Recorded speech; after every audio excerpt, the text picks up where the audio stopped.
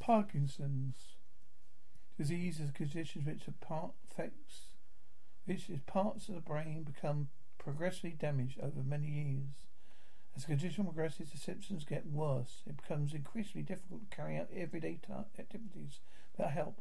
Thought about around 1 in 500 is affected in men with higher risk than women.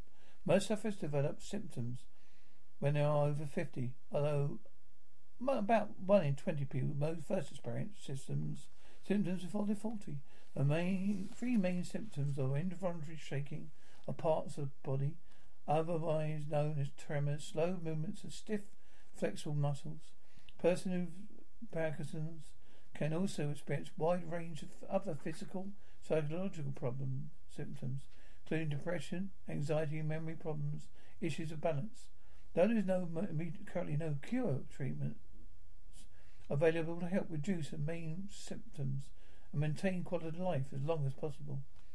If you are concerned that you have symptoms of Parkinson's, speak to your GP, and for more information contact our charity Parkinson's UK at parkinsonsu.org.uk.